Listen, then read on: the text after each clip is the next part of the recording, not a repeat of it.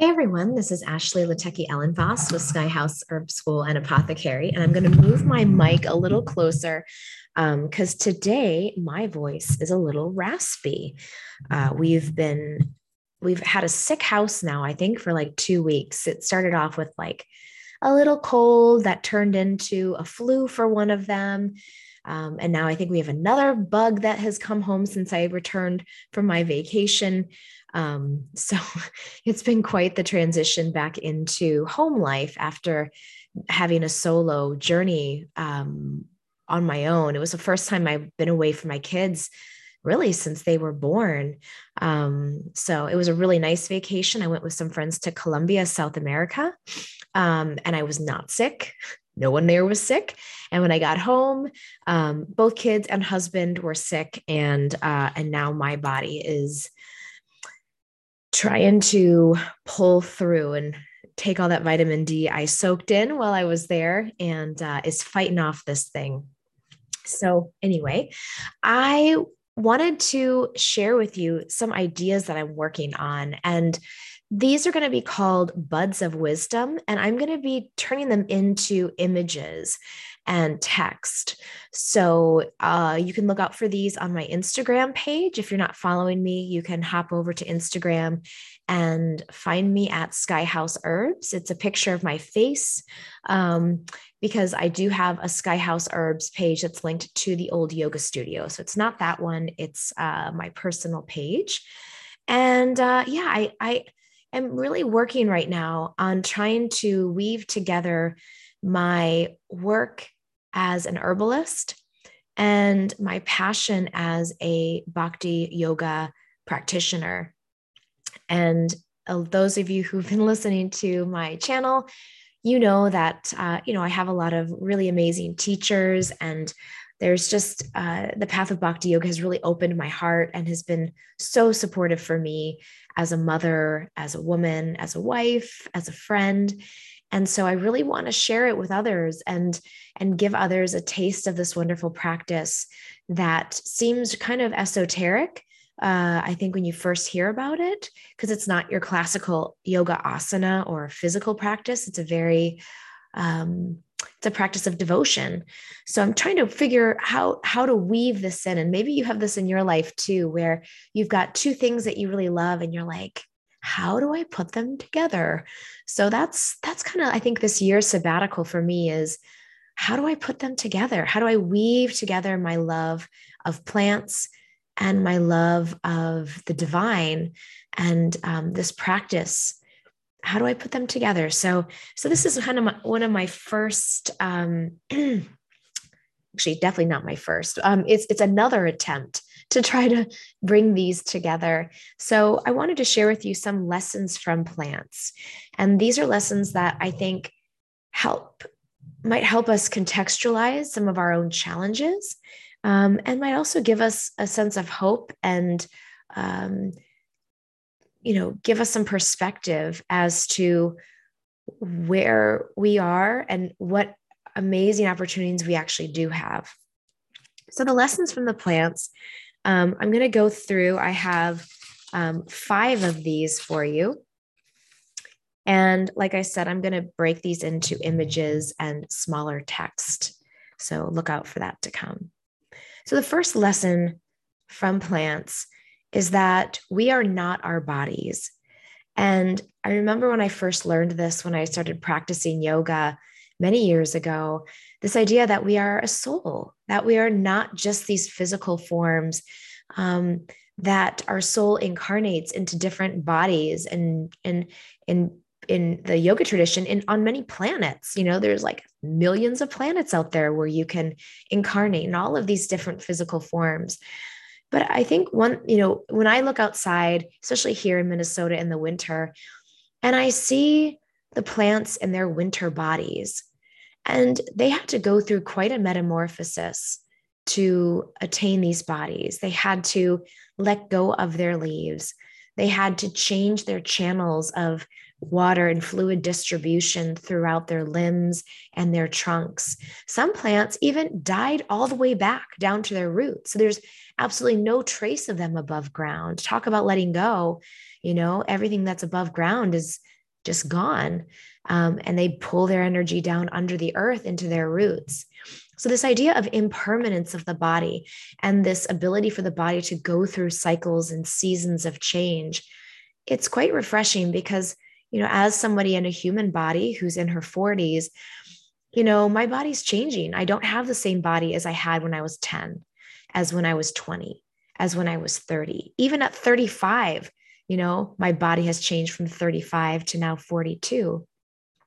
So, we have these cycles of changing, and I know I'm no stranger. I'm not naive to think that this process of the body giving itself away will continue until the body is no longer there.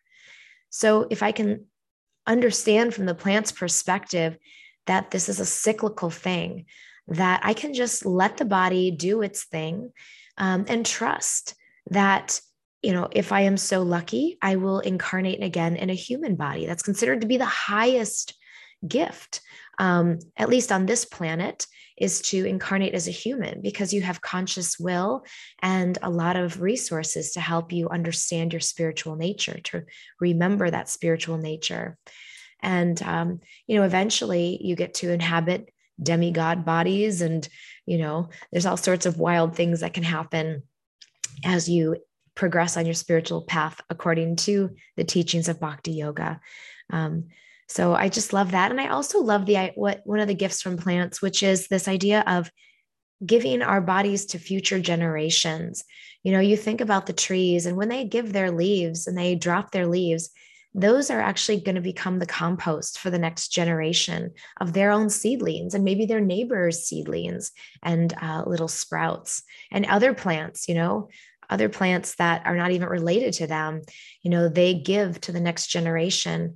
And so, in the same way, I can think about my own life and, think about the things that I've created and that I've had to let go of, like my yoga studio. I still have grief for that, So, I gave birth to this great vision, and it served its time. And then it wasn't serving anymore. So I had to compost it, but I have to trust that whatever was fertilized in that ground is going to seed the next generation. And I don't know what I'm going to be seeding next. I have some ideas, but I really don't know.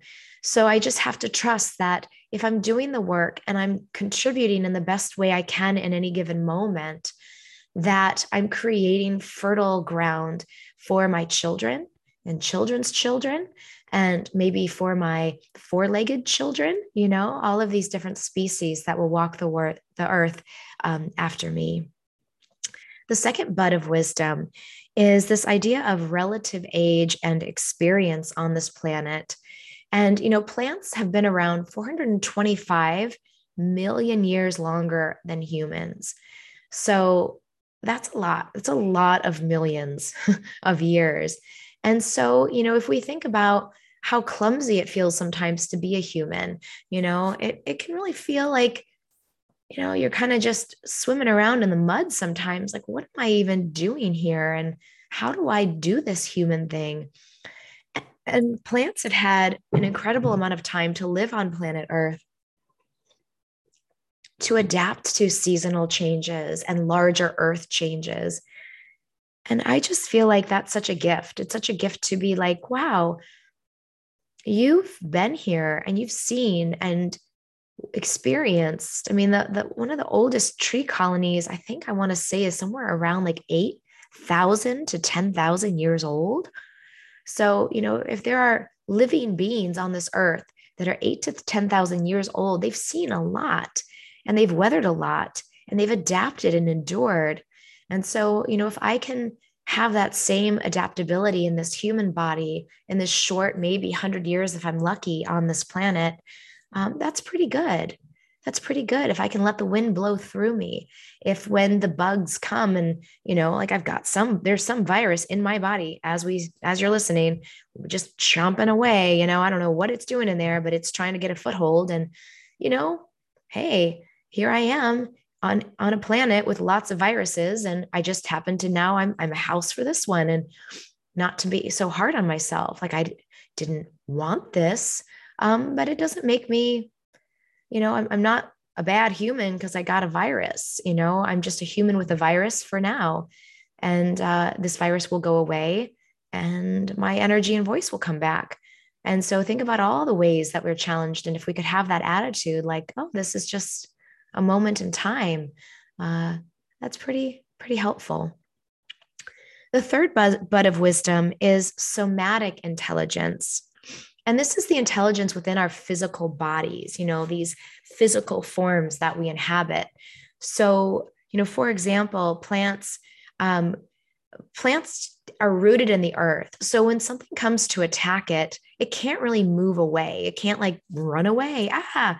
It's kind of stuck where it is. And yet it figures out how to protect and defend itself.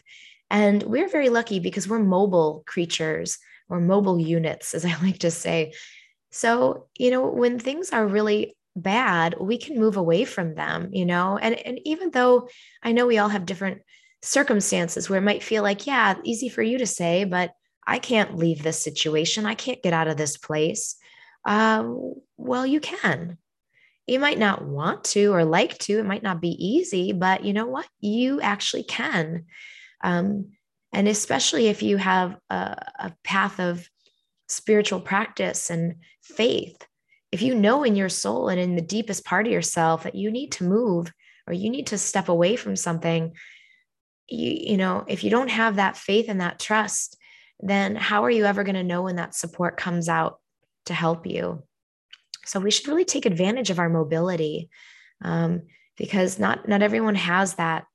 Not everyone has that option. And when I say everyone, I mean every body, and that includes plant bodies. Also, finding good association. Plants like to grow around other plants. They have plant buddies, and in companion planting, which is a gardening technique, we know that certain plants, especially like garden plants, like to grow near each other. Like basil does not like to grow near rue, but basil does like to grow. It does like to grow near peppers. It doesn't like to grow near fennel. So they have like preferences of like who they want to associate with. And it's same, that's how a lot of native peoples, especially around here in the Minnesota region, um, came to be able to find plants, as they would look for trees. And they knew that blue vervain grew near certain types of trees, and that certain mushrooms grew on certain types of trees. So they knew that association and that partnership of what likes to flock together and grow together. And I think, in the practice of bhakti yoga, that's one of the teachings that is so important, is right association. And who you surround yourself with makes a huge difference on your life. I mean, that was one of the reasons why I created a yoga studio, is because I was like, I want to create a circle of people who are like-minded, who are looking for the same things I am, who can teach things that I don't know, and I can have a space for them to come and share what they know. So, while that might not be your dharmic path, you can create association by going to places with like-minded people who are interested in higher vibrational things, and also limiting your contact with low vibrational things. And for you, that might be certain family groups. It might be workplace associates. And there's a lot of ways you can just make subtle shifts in your own body and use plant allies. One of my favorite plant allies for repelling, Matthew Wood calls it asshole repellent, is agrimony. Agrimony is a wonderful protective herb that you can wear as an amulet. I've used the tincture in a spray bottle and given it to people to spray in their offices. And I'll tell you, I can't tell you, I think there were 4 people I gave it to who said that nasty person that would come in their office and just spout out nasty things stopped coming in their office once they started spraying it. So I had a lot of refill orders. And then, I ended up, there was like I had a big outpouring of selling a lot of that.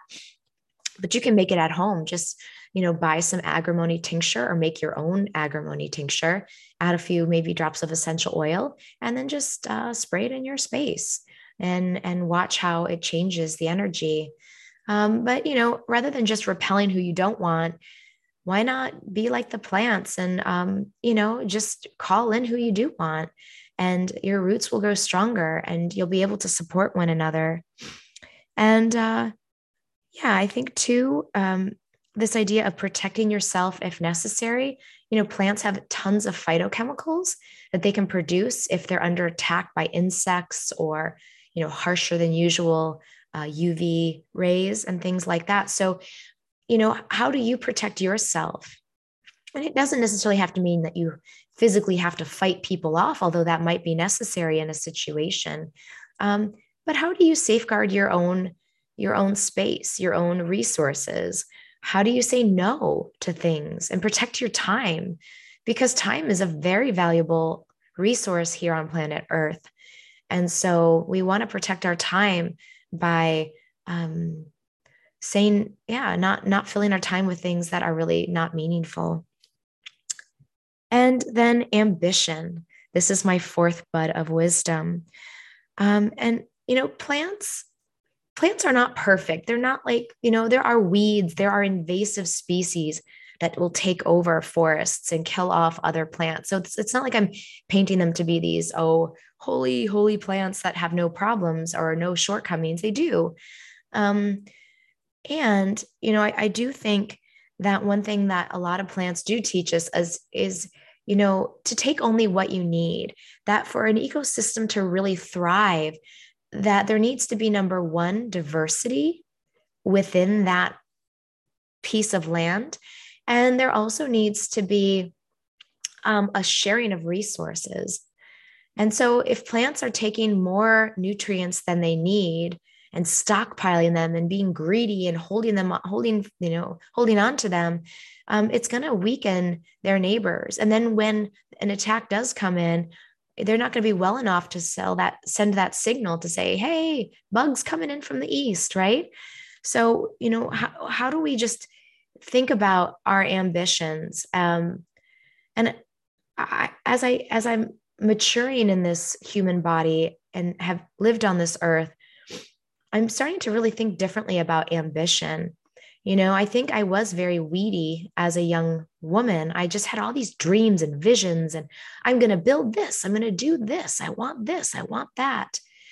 And as I'm getting older and having done that, I'm realizing now that that can actually be a very unhealthy way of engaging in the world. So how do we maybe turn the conversation away from what is my ambition? What do I want? Into what can I give? How can I be of service? And I think about, just so many plants and how generous they are and what they do to give to other species and even to their own species. And we have to remember that invasive plants can damage a whole ecosystem. And so we don't want to be invasive plants.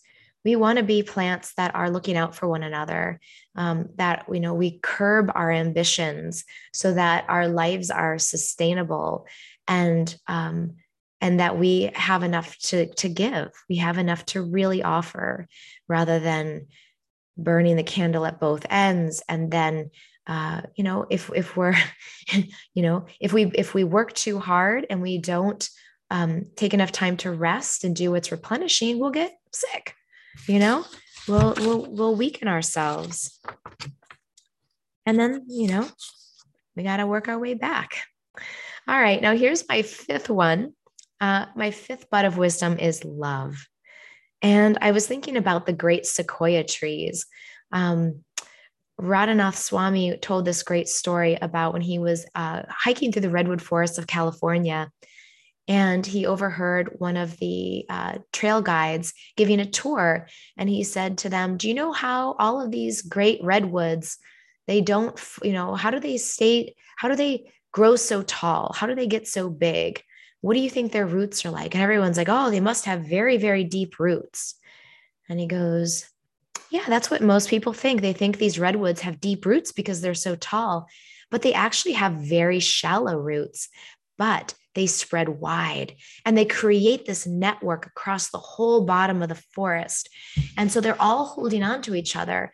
And so if one plant starts or one tree starts to fall, they all hold on to it. So it's not just relying on its own roots, which limits the growth of other trees. It actually spreads its roots out to connect with as many other trees as possible so that they can live together and support one another. And I just thought that was so beautiful. Another thing about the great redwoods is that they feed their babies and they send out, they'll actually feed carbon through or yeah, CO2 through their roots. They followed it with a carbon tracing, but they'll feed carbon dioxide through their roots to their little babies. And if they notice someone else's baby is not thriving, then because they're all connected, it will also send, food and nutrients to those other trees so that they can all have a chance to live. And that's, they call these the, mother trees. There's specific trees in the redwood forests that are just like generous and they're just all the time giving from themselves and sort of redistributing. They're kind of like maybe a Peter Pan where they're kind of not Peter Pan, Robin Hood. They're kind of redistributing the wealth amongst the trees so that everyone has an equal opportunity. Also, this idea of this lesson of love and joy. I think about violets. And when I lived in Maryland, we had this beautiful patch of violets. It actually took up the whole backyard. And violets bloom twice. They bloom once to give their seed for procreation, and they grow and they sprout a second flower just for fun. It doesn't have any reproductive value, but it's kind of like if you can, why not? Why not give something twice? And so, guess who benefits from that? All the pollinators and people and animals who nibble on and use them as foraging food benefit from this selfless blooming for fun. So, what if, we took ourselves a little less seriously? And of course, we have to get all of our work done, pay the bills, do all that stuff. But what if we also just made sure we carved out time for fun, for play, for silliness, for joy? What ripple effect might that bring into the world? Trees also provide and plants also provide shelter. Think about, I have this beautiful tree in my backyard that I love to look at that is still alive, but it's full of holes where woodpeckers have, chipped away for bugs. And in those holes, there's other birds that live and, squirrels. And there's a huge crow's nest in one of the trees in our yard. And I just think of what generous shelter these trees in particular provide and how, can we do the same thing? Right now, the war in Ukraine is just heartbreaking. And, I don't know, I can't provide physical shelter. I'm too far away, but I can provide resources and, support organizations that can give shelter to people in need. So, there's things we can do, even if we feel like, the greatest needs are beyond our local scope. And even in a local way, I would say, can you create shelters in your yard? Bird baths and hummingbird feeders and, even little bird houses. There might be ways that you can also create shelter space for the wildlife around the land that you live on. And I think, the last one I was going to share is kind of an overarching theme from the plants, which is just this idea of slow growth and that small is okay. I know Mr. Rogers is known, Fred Rogers is known for this beautiful quote where he says, teach your children to not be extraordinary. We don't need more extraordinary people. We need more kind people, generous people, loving people. And so, if I look out and I look across the land where I live, and I think of how much time it took for all of these trees to find their little niche, and to think about all the animals that have created different pathways. We have turkeys that live on our land, and I hear them every morning when I take the dogs out, and they have pathways, but they've came from generations of exploration. And as houses get built and roads are constructed, they have to adjust them. But there's no rush. They don't, Google search best route to, X farm. They just take their time. There's sort of a natural order and a natural way that they find their way to it, what it is they need. So I think if we can all just take it a little bit easy and go a little bit slower, think a little smaller, instead of trying to create these huge 10-year plans, what's a plan for today? How do I create more peace and ease today? How do I reach out to those who I love, who maybe I haven't spoken to in a while, and just plant a little seed of compassion, in their little garden beds? Things can be more simple than I think we often realize. And, spending time in nature really grants us that perspective back. So I hope this was an interesting listen for you. And I'd love to hear your comments and ways that you might connect with nature. If there's anything that you heard me say that really resonated, that you want to share back with me or with other listeners, I always love when I see your comments. So thank you all for watching, for listening, and I will see you all again soon.